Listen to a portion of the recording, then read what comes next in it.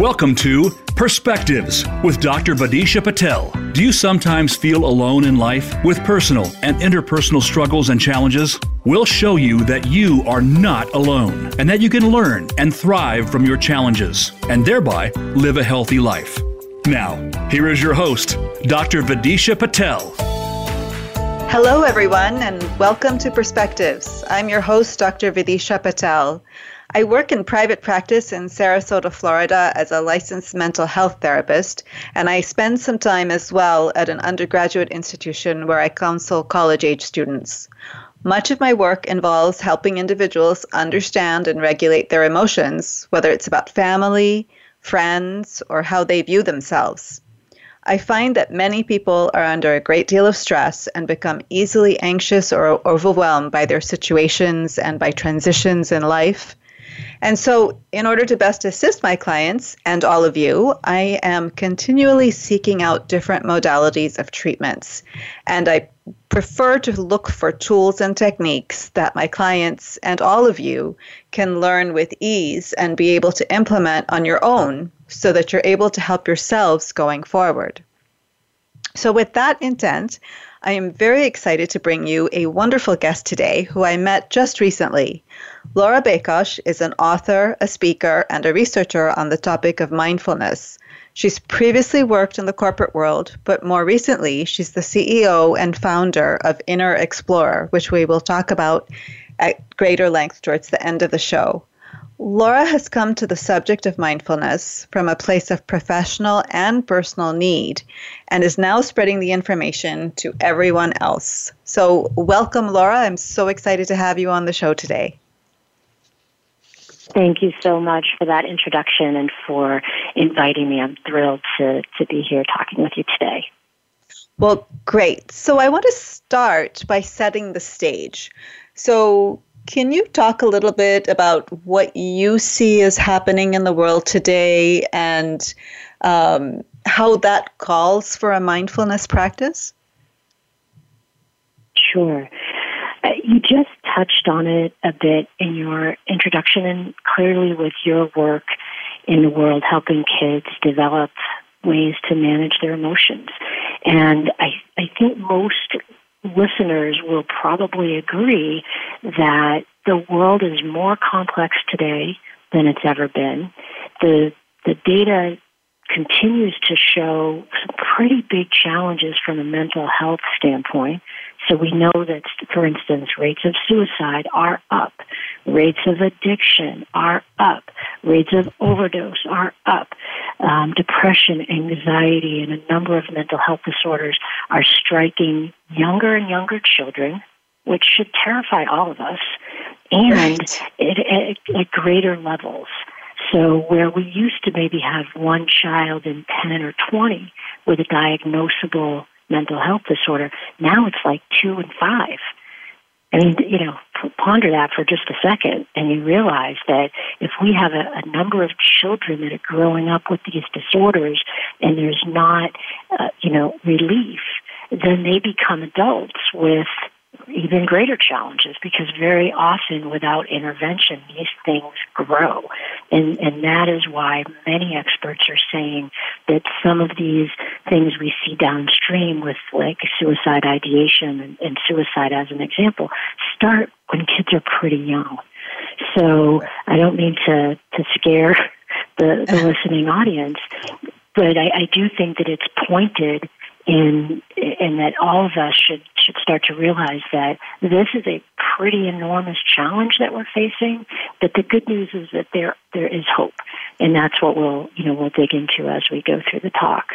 Right. That makes a lot of sense, because it's true. Even in my practice, I find that kids are coming in at younger and younger ages, and I would agree. I think if we can start teaching children various tools from a very young age, it just becomes a part of their lifestyle. And so it becomes a positive habit that they can add, because when they don't have those tools and techniques, then they end up in relationship with others that becomes dysfunctional, which then carries on through adulthood, and it creates a bigger problem. So this is great that we can start at a younger and younger age. So how did you find mindfulness? How did you come across that? Because you were in the corporate world. Correct. So probably like many people, I was highly stressed. I was traveling quite a bit. I felt a lot of pressure from work and, wasn't sleeping well. I had my own, sequence of traumas as a young person growing up that hadn't ever been really dealt with. And so I found myself as a 30-year-old with very few tools to kind of navigate some of these things that I was facing in my life. And it was getting harder. So I read about mindfulness in an article. I think at the time it was a scientific article. And it talked about how just practicing in this way, this mindfulness technique, every day for a little bit of time would transform the amount of stress I was feeling. And so at that point I was trying to do a lot of different, I was exercising, I was trying to get more sleep, I was trying to make some changes that I thought would be helpful, but they weren't really getting to the root of that, stress and anxiety I was feeling. So I found a trainer that taught me how to practice. And I think for a lot of people that I've talked to, they say, well, I can't, do mindfulness or meditation. I'll discuss the differences in a bit. But I can't do that. I can't clear my mind. I can't sit still. And there's all kinds of, sort of things that people believe. And so it stops them from practicing. And what I've said to them is, anybody can do this. It's not about clearing your mind. It's simply about paying attention to what's going on in there.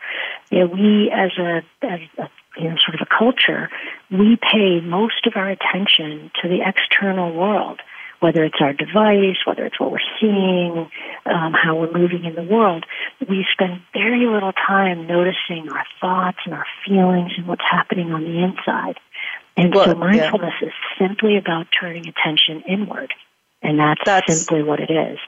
And that's a wonderful tool that we definitely need in today's world, because I agree with you. I think there's a lot of multitasking, some of which is associated with technology, but in general, I think the world is speeding up. There's so much more that people feel the need to get done all at once. And so even when we're doing one thing, we are thinking about 10 other things that need to happen either at the same time or in succession, or we're worried about something else that could be a month down the road. And so it's fascinating to me that just a few minutes of this technique can help us recenter. So now when you discovered this, how did you start implementing it for yourself then? So you were practicing it. Was it hard to learn, or how did that all come about? Yeah. Oh, that's a good question. So when I began, I had somebody who had a long background in this field and a lot of expertise, and so she was my initial guide. And so the main thing that she taught me, and this is what we, when we take the programming to kids, it's the thing that I try to really, make very clear for people. The main thing that you need to do, if you only do one thing, this is it. Mm-hmm. Practice every day. Sit every day and practice, whether it's 1 minute, 5 minutes, 10 minutes, whatever you can do, practice every day. So the analogy that we use that really helps make sense of this is teeth brushing. So everybody in this country, for the most part, brushes their teeth every day.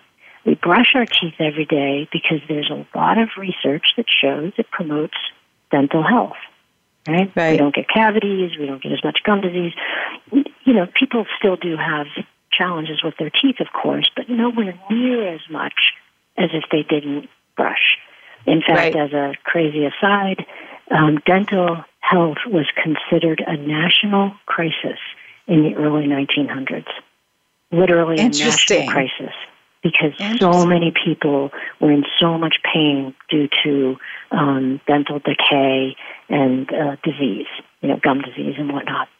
So we liken mindfulness to dental health, but mindfulness promotes cognitive health or brain health or mental health. So if you practice a little bit every day, and it's literally sitting and paying attention to your inner world, things begin to change for you. Stress is reduced, cognitive function or brain function is improved, clarity is improved, and over time you start to notice like a real transformation.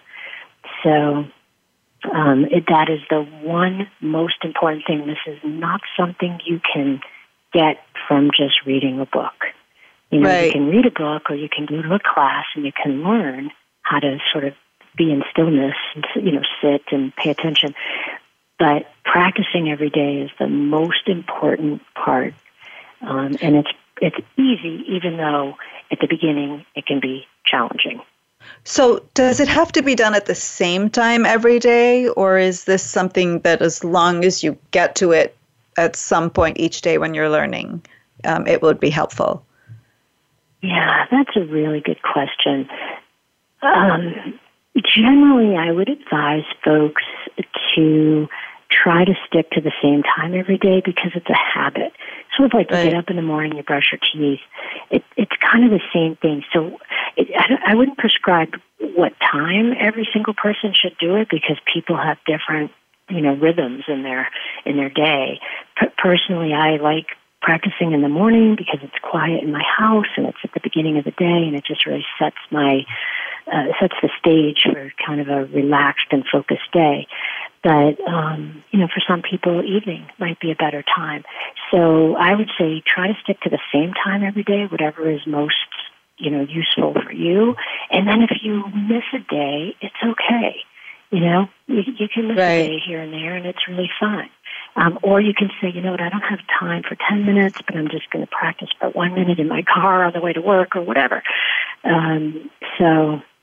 Well, that's actually a really good point, because when I work with clients, sometimes around health and exercise, they will say to me that, well, I was working out every day and then I missed a day, so that's the end of that habit and I'm not capable of doing this. And so this point of if you miss one day, it's okay. Or if you can't do a long time, do a little bit, but just try and aim to do it most every day. And I think that is how we develop healthy habits, is by just not beating ourselves up over the fact that we may have missed a day or two here and there, but that we just continue to come back to it. So that makes a lot of sense to me. Exactly.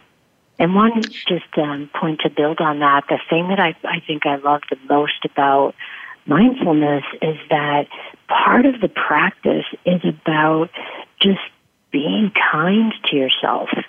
That's a very integrated point, that if you're sitting and your eyes are closed and you're breathing and you're just paying attention to that inner world, and maybe you have a thought about something that is disturbing to you, like if you have a deadline coming up or you got in a fight with somebody or whatever it is, the whole part of the practice is that there's an acceptance of, okay, I just had that thought, let me pull myself back to my breathing, and it's okay. Like, I'm okay, it's okay. And you start to be tender and kind to yourself, just like you would, maybe treat somebody else. You start to really bring that in, and that's part of the transformation that happens, is that there's an acceptance and a care that goes along with the practice that starts to really, kind of inform how you then start to behave in the world. That's wonderful, because I think we all forget that as important as it is to be kind towards others and appreciate and be grateful for others, we really have to start with ourselves. And the kinder we can be to ourselves, the more it gives us the room and the space to be kind to others. Exactly. A lot of... And let me just... Go ahead. I have one other story that may gel for people, because the practice of mindfulness, some of that kindness just comes very naturally. It's not like the the person, sitting and practicing has to really work at it. The reality is that most of us are kind and compassionate and empathetic and thoughtful just as part of being human. But often we have all of these blockers based on our own history and maybe traumas and things that kind of stop the essence of who we are from emerging. So the story is that we were in a school, our program was running in a school for less than 2 months. So these kids had access to these practices for about 8 weeks, 6 or 8 weeks.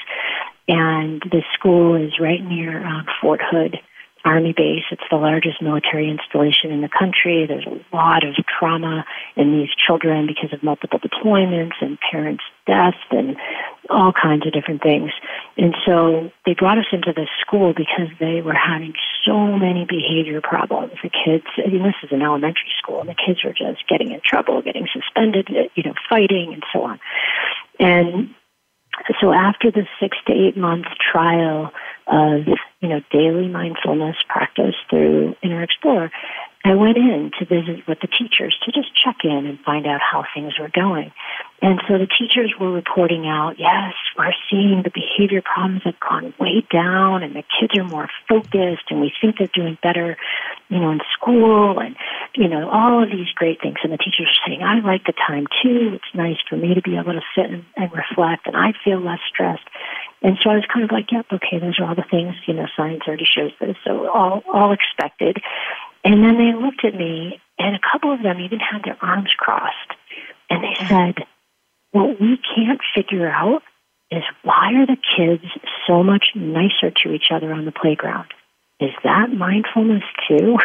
And anybody that knows about this field knows, yes, that is mindfulness too. That is a but we great never talked about story. It. We just never told them. Right. So, that's a wonderful story. And when we are actually going to go to a commercial break right now, but when we come back, we are going to try an experiential exercise so that all of the listeners can experience a little bit of what we're talking about. So please stay tuned. We're talking about mindfulness with Laura Bakosh, CEO and co-founder of Inner Explorer. If you have questions, please email me at drv4kids@yahoo.com. This is Dr. Vidisha Patel on Perspectives. We will be right back.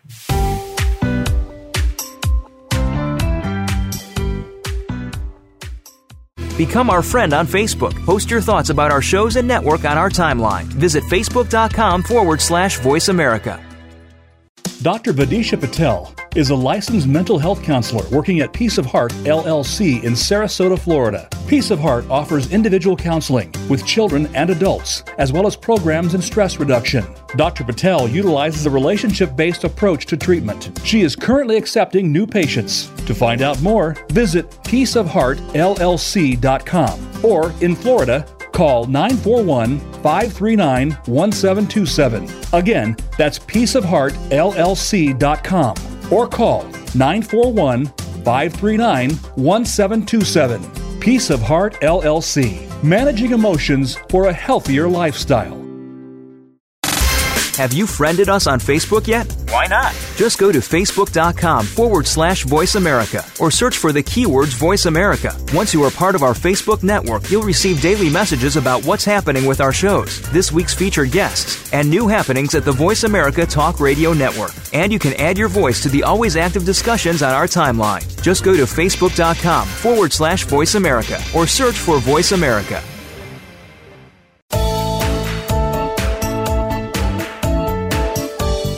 You are tuned into Perspectives with Dr. Vidisha Patel. If you would like to reach the show today, please call into 1-866-472-5792. That's 1-866-472-5792. You may also send an email directly to Dr. Patel at drv4kids@yahoo.com. That's Dr. V, the number 4, kids@yahoo.com. Now, back to Perspectives. Welcome back to Perspectives. I'm your host, Dr. Vidisha Patel, and I'm in conversation with Laura Bakosh, CEO and founder of Inner Explorer. we're talking about mindfulness. And when we went to the break, Laura had just shared a wonderful story about some children in a elementary school and how they became kinder to each other after practicing these techniques for, was it 6 months or something like that, Laura? 6 weeks, yeah. 6 weeks. That's incredible. So I would love for our listeners to be able to have a taste of what this mindfulness experience is like. So I'm hoping that you would be willing to lead us in a little exercise. Yes, I would be happy to. So what we will do is I'll invite the listeners who are not driving to close their eyes or look downward. And for those that may be driving, simply just notice your hands on the steering wheel as you take a few breaths in and out at your own pace. And just breathing in, sensing the air as it travels in, and breathing out, and again sensing the air move through your body.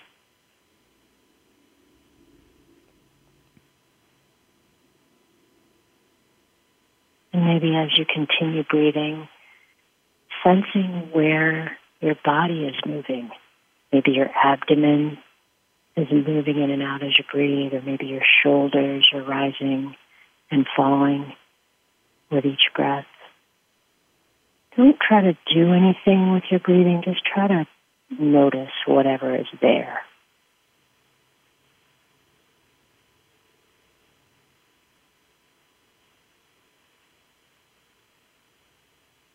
Maybe bringing your attention to where you're sitting. Maybe in a car, maybe at home or at work. Just feeling the cushion or the seat underneath you. Just keep breathing in and out and noticing where your legs are touching the surface. Aware of where your feet may be touching the floor.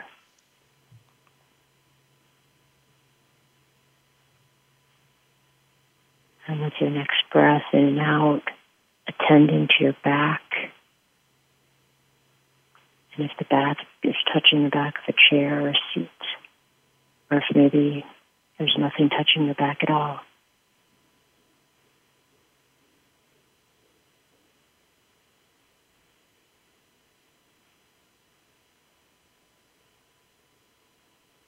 Noticing your thoughts may come and go, which is perfectly normal. And just when you notice that you're off thinking about something, just gently bring your attention back to the in and out of the breath.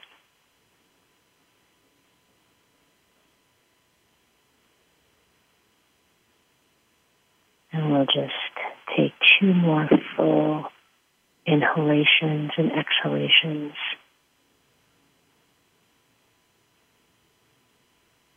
Noticing that movement.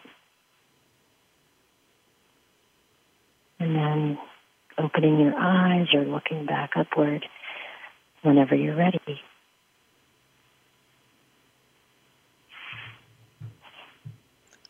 That's wonderful. That's wonderful. About 2 minutes for your listeners if they're not sure, but that was pretty fast. Yeah, it's interesting to me because I just did a show about that where we talked about meditation, and we did an experiential exercise there as well. And both the meditation exercise and this mindfulness exercise feels like it slows you down a little bit, and it brings a sense of calm, but in a very different way.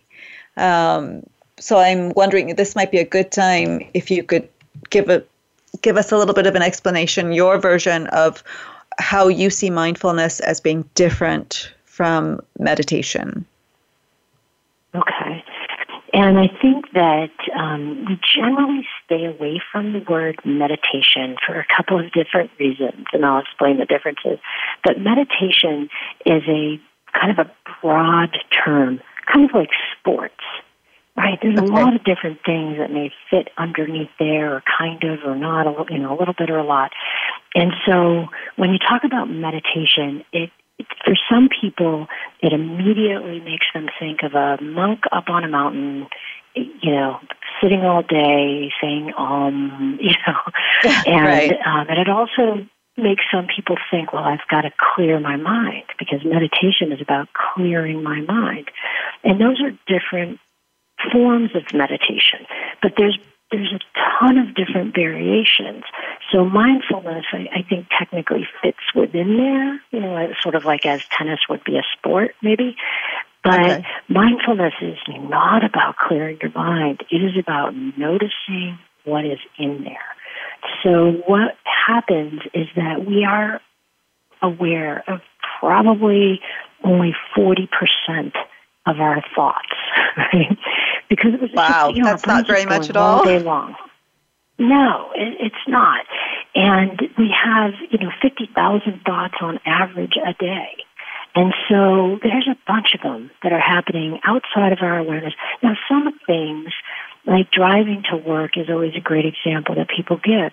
So you may be so familiar with your drive to work that even though you're attending to driving and putting on the brake and the gas and turn signal and so on, you're not really aware. You could get all the way to work sometimes and not even realize how you got there because you were lost in some other thought, right? Yes. And so what the thing that's really important for folks to understand is that many of the things that happen in the background are detrimental to our health and well-being. They're things that are maybe have been said to us as children, or maybe a part of our experience of trauma and things that stick with us and that become part of like our operating system. And so then we become adults and we wonder why we're quick to snap, or why we, might have certain behaviors that are super negative, like addictive behaviors and whatnot. So some of that stuff has roots in what we call our narrative, or that inner voice. And so when you stop long enough to pay attention to that inner voice and really befriend it, you start to uncover what things aren't true for you anymore. So I might have been the dumb one in my family, let's say, right? Maybe I had brilliant brothers and sisters and I didn't do well in school, and so I got sort of labeled. Either I put the label on myself or somebody did that I'm the dumb one. Well, that I'm the dumb one stays with me in the background. I don't question it. I don't think about it. I hardly even hear myself say that to myself, but it's there. And when I start to practice mindfulness, I find that and I go, oh, I forgot about that. Oh, and then I realize, wow, that keeps coming up for me. That's coming up a lot. That thought keeps hitting me when I'm in this place of stillness. Then when I see that there, I can start to question, well, am I the dumb one still? Is that accurate for me? Is there a different way I can frame that that isn't so detrimental to how I feel about myself? And so that's the place where you get to that you can start to heal yourself. Right? So I have a question I want to interject there, because that's really important. So this mindfulness brings us to a place where we can literally stop and listen carefully to ourselves. But then when you find those things, when you find that narrative that's hidden inside, is everyone equipped to handle what they find? And so as a mental health therapist who helps people try to figure some of these things out, I actually worry, if people come up with these things, how will they respond to them and will they be able to handle it? So with the kids, is that an issue? That's a great question. Yeah, sorry, that's a really good question. So it's one of the reasons that we start with children, because we try to get to them before all these traumas get locked in, right? Mm-hmm. So if you have the tools to process the things that happen to you as they're happening, you're less likely to have these negative narratives influencing your life, right? So that's one thing. The other thing is that in our approach, it's a 10-minute-a-day sequence for kids in school. So they do it as a class all together. And I have not heard of a single instance where a child has had kind of a moment where they were sort of unraveling because of tapping into, some of these memories and experiences and thoughts. I have hundreds, maybe thousands of examples of children that transform as a result of the practice in a positive way, that become who they really are, not who they're not their parents' addiction. They're not the poverty they may live in or the violence that they may live in. They come to a place of who and what they are as human beings with this vast potential. I have hundreds and hundreds and hundreds of stories of that. So, but to your point, in the adult space, it is a little bit more dicey because people do have massive traumas that they've put aside throughout their lives. And when you start to practice, things do come up. So we do advise in the schools, the counselors and the social workers to be aware. And teachers also would use the resources that they normally would. Right, so there's many protocols set up in schools for this kind of thing, that if a child's having a challenge, they do this, they do that, and they do the next thing. And this would follow that same path. But the good news is, at least in the kid world, I really haven't heard of any. So we think that this is a way for kids to just really, truly heal themselves and develop resilience and coping skills in spite of what the circumstances of their life might be. Well, that's a great point. So with the kids, we're building resilience. And I love that concept because, again, I'm going back to look at the preventive side. Let's find ways to help ourselves before we need the help. So exactly. It's like the teeth brushing. Brush your teeth so you don't have to have them drilled and ripped out. Exactly. So, can you talk a little bit about what's going on in our bodies when we're experiencing this mindfulness exercise? The science behind it. If you can give us a little bit of information about that. Yes, I can, and I'm going to try to do a visual example for the listeners, which we'll see how this goes. But if the listeners can simply make a fist, but put their thumb underneath the fingers and just kind of hold it, not terribly tight, but just kind of hold it that way. That would be the brain, right? The brain has three major parts. So if you look at your wrist, that would be considered the brain stem. And the brain stem is at the very base of your head in the back. You can feel it. And that is responsible for all of the automatic functions of the brain. Of the body. So your heart rate, your breathing when you're not thinking about it, perspiration to help you cool down when you're hot, and so on. All of those things are outside of thought. We don't have to worry about it. They just automatically happen, and they all live in the brainstem. The second part of the brain is the thumb, which is tucked way into the palm of the hand underneath the fingers. That's called the limbic system. Some people would know it as being called the fight or flight system.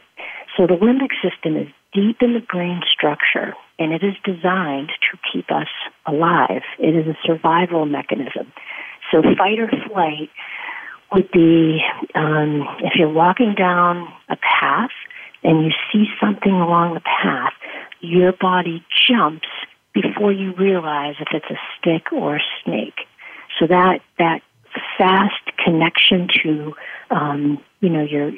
your legs and your arms to sort of get out of the way or run away, that is to keep us alive, right? We don't want to have our brain, which is, the top part of the brain is a little bit slower. We don't want that part of the brain to have to figure out, is that a snake? Is that a stick? And all of a sudden you get bitten and you're dead, right? So you want to be able to jump out of the way before you've figured that out. So the limbic system does not go through the thinking part of the brain. It goes to the movement part of the brain. And that's how we jump. And then you realize, oh, that was just a stick, and that's fine.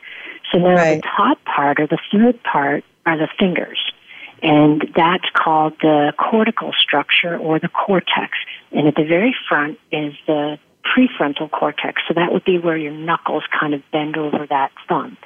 Prefrontal cortex is considered the executive of the brain. It's where all the advanced thinking and planning and all those kinds of things happen, long-term memory, response inhibition.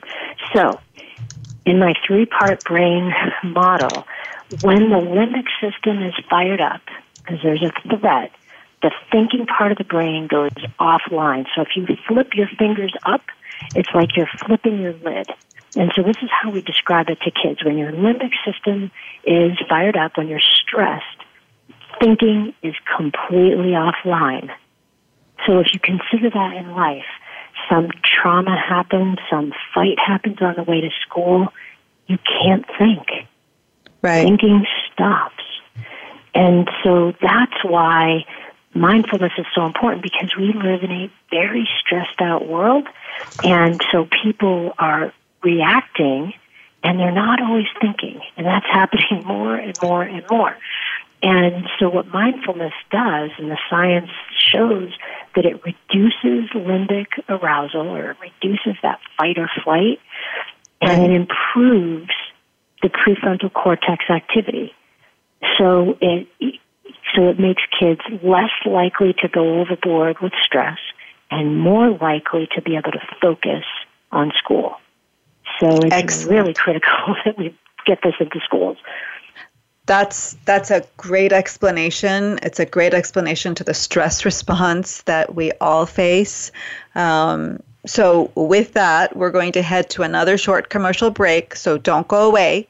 We're going to be back in a few minutes to talk more about mindfulness and Inner Explorer and how Laura has started implementing this in the school system. So don't go away. We'll be right back to Perspectives. I am Dr. Vidisha Patel.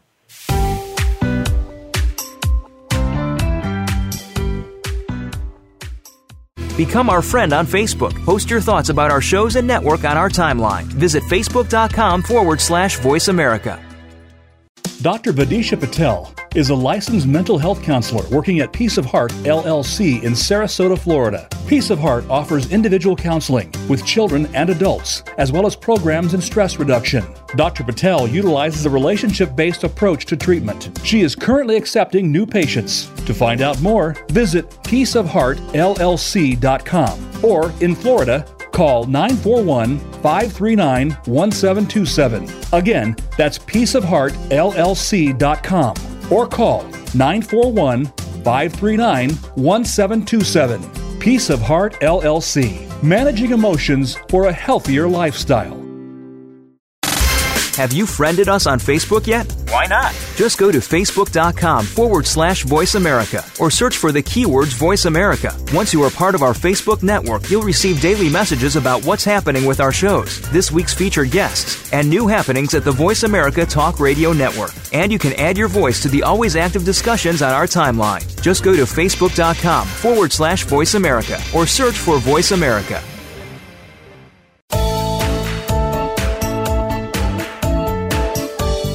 You are tuned into Perspectives with Dr. Vidisha Patel. If you would like to reach the show today, please call into 1-866-472-5792. That's 1-866-472-5792. You may also send an email directly to Dr. Patel at drv4kids@yahoo.com. That's Dr. V, the number 4, kids@yahoo.com.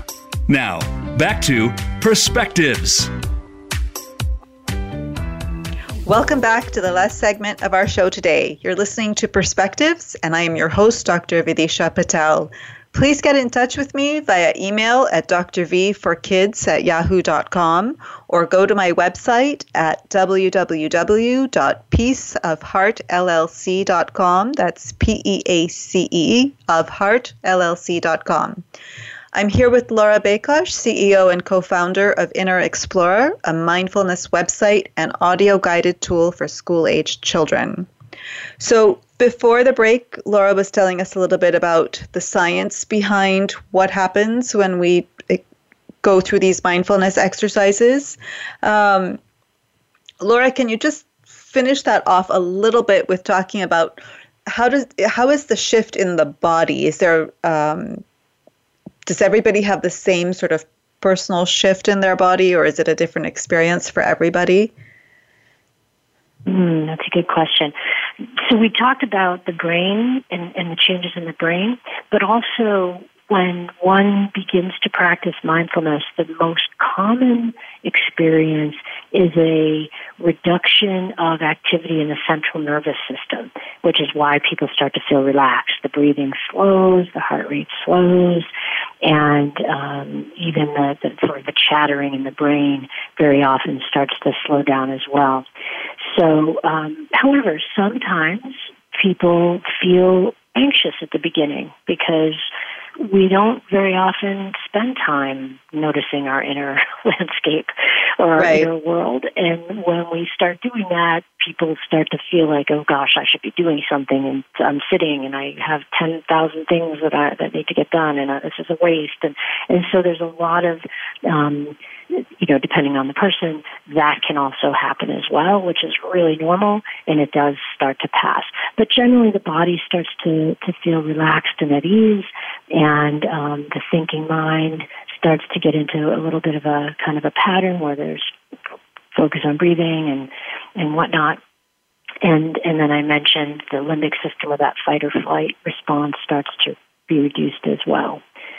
Right. So when we did the experiential piece, you also told our listeners if they were driving that they could still experience it, but obviously by not closing their eyes or looking down, but by feeling their hands on the steering wheel, for example. So unlike meditation, which is never advised when you're driving or in the middle of some activity, it sounds like mindfulness is something we can come back to when we are actively doing something. Did I understand that correctly? Yes. In fact, thank you for bringing us back just real quick to the differences. So meditation very often is this idea of saying a mantra like Om and trying to clear the mind, and it's, usually it's sitting somewhere quiet and so on. So mindfulness is more about how you are in the world. So it's being aware more and more often of what's happening moment to moment. Most of us live in the past or the future. We're worrying about what's coming next. We're reliving some past trauma or whatever, and we're not that aware of what's happening here and now as we walk, as we sit, as we are just, maybe on the phone. And so mindfulness, when we practice formally for this 10 minutes a day, let's say with eyes closed, just paying attention to all that's going on with us, that helps us bring mindfulness to more parts of our day. Right? Okay. So when you practice regularly, you're more likely to be experiencing each moment as it's happening, because that's our life. Like everything else, right? The past and the future are either gone or still maybe to come, or maybe won't come at all. The things we worry about often don't come. Right. So living in this present moment is where the richness of your life is. It's kind of what a lot of people talk about when they talk about being in the flow. Right? Athletes talk about it, just that connection to here and now and exactly what you're doing, and you feel like this euphoria almost with this connectedness. And so practicing mindfulness, helps you get to that point where you feel like your life is more in flow more often. So I came to it for stress reduction. That was why I started practicing myself 25 years ago. But what I've noticed is that it influences almost every part of my life. That things and easier.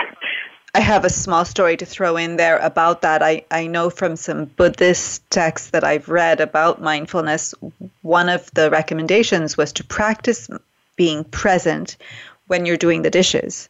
And the experience I personally had doing the dishes when I was mindfully doing them, as opposed to thinking to myself, I have to get this done because I have some work I have to finish, or I want to spend time with my family, or any half a dozen other things, it changed the whole experience, and it makes it a much more pleasant experience, and it actually goes faster when you're fully present. Yes. I would like to switch That's a great gears. example. I would like to switch gears right now and talk a little bit more about what you have created, because I think it is phenomenal and I want everyone to know about it. Tell me about the implications of mindfulness for education and how you decided to create Inner Explorer. Yes. So because mindfulness was so impactful in my life, I started studying it. I became a trainer myself over the course of a couple of years, started teaching people. And at that same time, there was a number of different research studies that were getting published that used functional MRI, which is just, it shows both the structure of the brain and the function of the brain. And so these studies were showing that mindfulness changed the structure and the function of the brain in ways that were very positive for performance or academic performance and just for life in general. So it was showing that the brain actually grows in size and structure based on these practices. And that was sort of, mind-blowing, right? Yes. That these pretty simple practices were going to influence how the brain develops in ways that help people perform better. Like, wow. And so I thought, this is so relevant for children, because children in these ages, in these school ages, their brains are going through massive change. So why not make that change as positive as possible?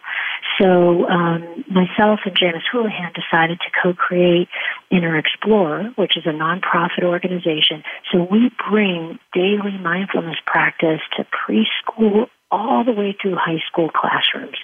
We're in 31,000 classrooms now. By June, by the end of this school year, we should be reaching 1 million children with daily practice.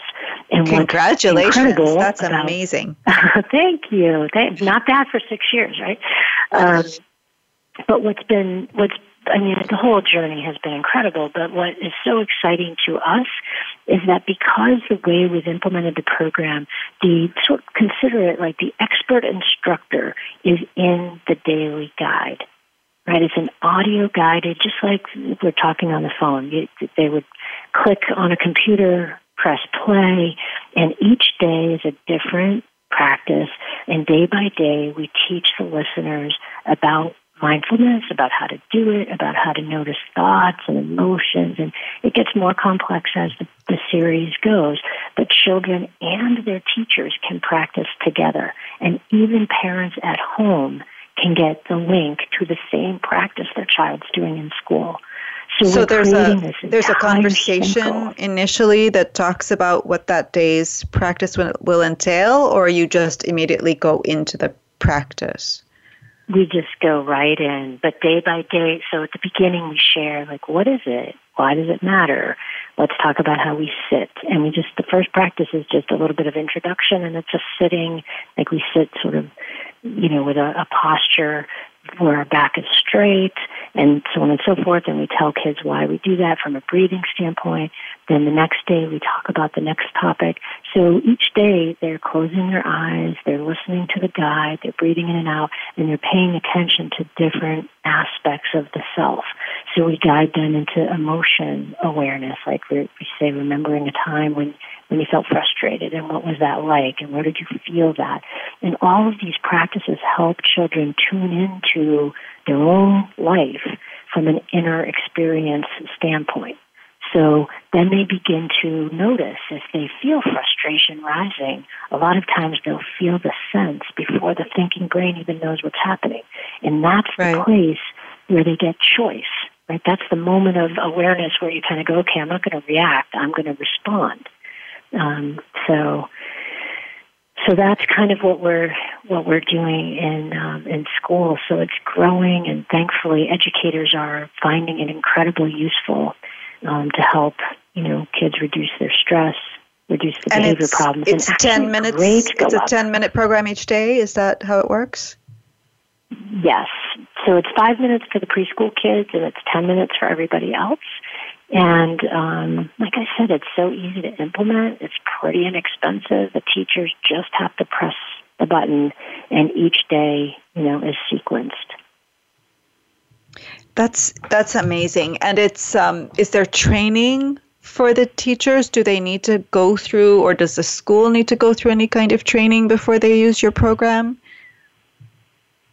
So that's the other great news. If you've ever logged on to a computer, which I think most teachers have at this point, that's all you need to know how to do. You just put, day 1, day 2, day 3, it's all sequenced, so the teachers there's no prep, there's no planning.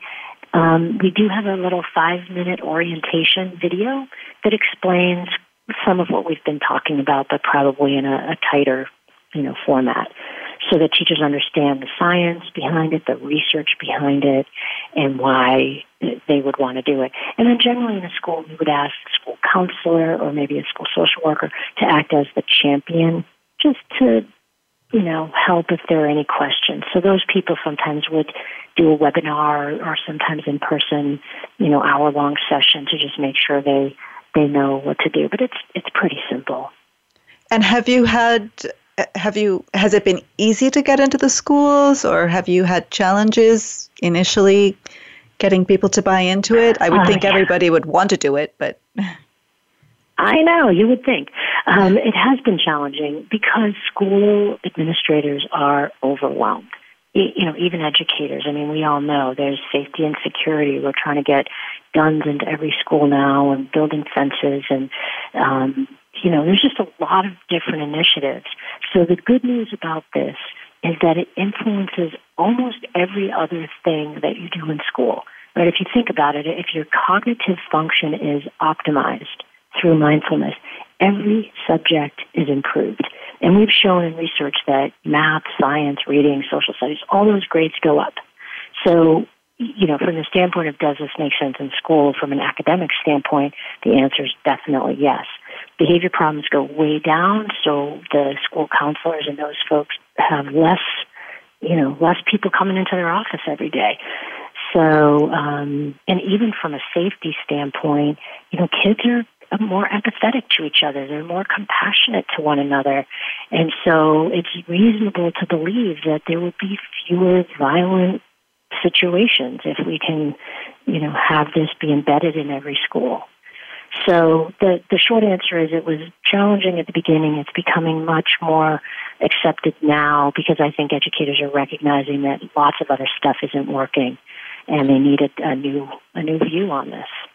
Well, just from going onto your website, there were success indicators that I thought were amazing, which is a 28% increase in grades, a 43% decrease in teacher stress, 60% decrease in behavioral issues, and 15% increase in overall average GPA. I'm sure those numbers have probably improved even more since they were on your website.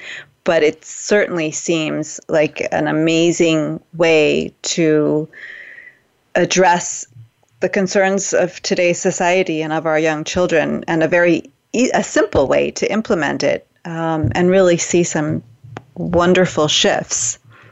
You had mentioned to me when we talked that you had some opportunities for our listeners in terms of a way to try this out for themselves, or how would they access your website and where would they go and what could they do? So the easiest thing is to just visit innerexplorer.org, and it's just as it sounds, innerexplorer.org. And right on the main page, there's a button that says Start Trial. And anybody, any listener, teacher, parent, anything, can click on that button and sign up for a free trial. There's no money required, no credit card to do a free trial. Anybody can do it. And I think right now it's a 30-day trial. So we really encourage folks to give it a try. As I said, the most important thing is to do it every day, even if it feels a little uncomfortable at first, and that you'll get the hang of it. So, we'd love your listeners to give that a run. And I am always open to feedback, so please feel free to send a note. We have a contact us on our main page, and you can just send any question or any note. We'd love to, to share more. That's great, Laura. So the website, again, if you could tell everyone to access this. Yep, it's Inner, INNER, Explorer, EXPLORER.org. Wonderful. And they can reach you directly as well through that, or is there another way for them to reach you? Probably the easiest is there's a Contact Us button on the bottom of our page, and so just click that and type in whatever information you'd like to share or question that you might have, and we will respond right away. Wonderful. So I encourage everyone who's listening today to try it out. I have tried it out. It's pretty amazing. And if you have friends or family and schools that you know that might be interested, I would encourage you to introduce them to Inner Explorer. So thank you to all of you for joining us today on Perspectives. I've been talking to Laura Bakosh, co-founder and CEO of Inner Explorer. We've been discussing mindfulness and how she came to discover a way to bring mindfulness to children of all ages. So please get involved in her efforts. Visit the website, try it out for yourself. I think it's just fabulous.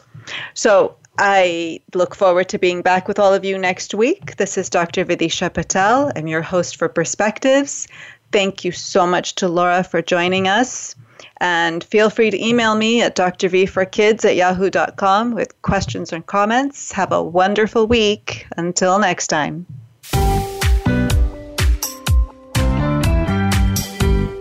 Thank you for listening to our program this week. Another edition of Perspectives with Dr. Vidisha Patel can be heard next Wednesday at 10 a.m. Pacific Time and 1 p.m. Eastern Time on the Voice America Health and Wellness channel.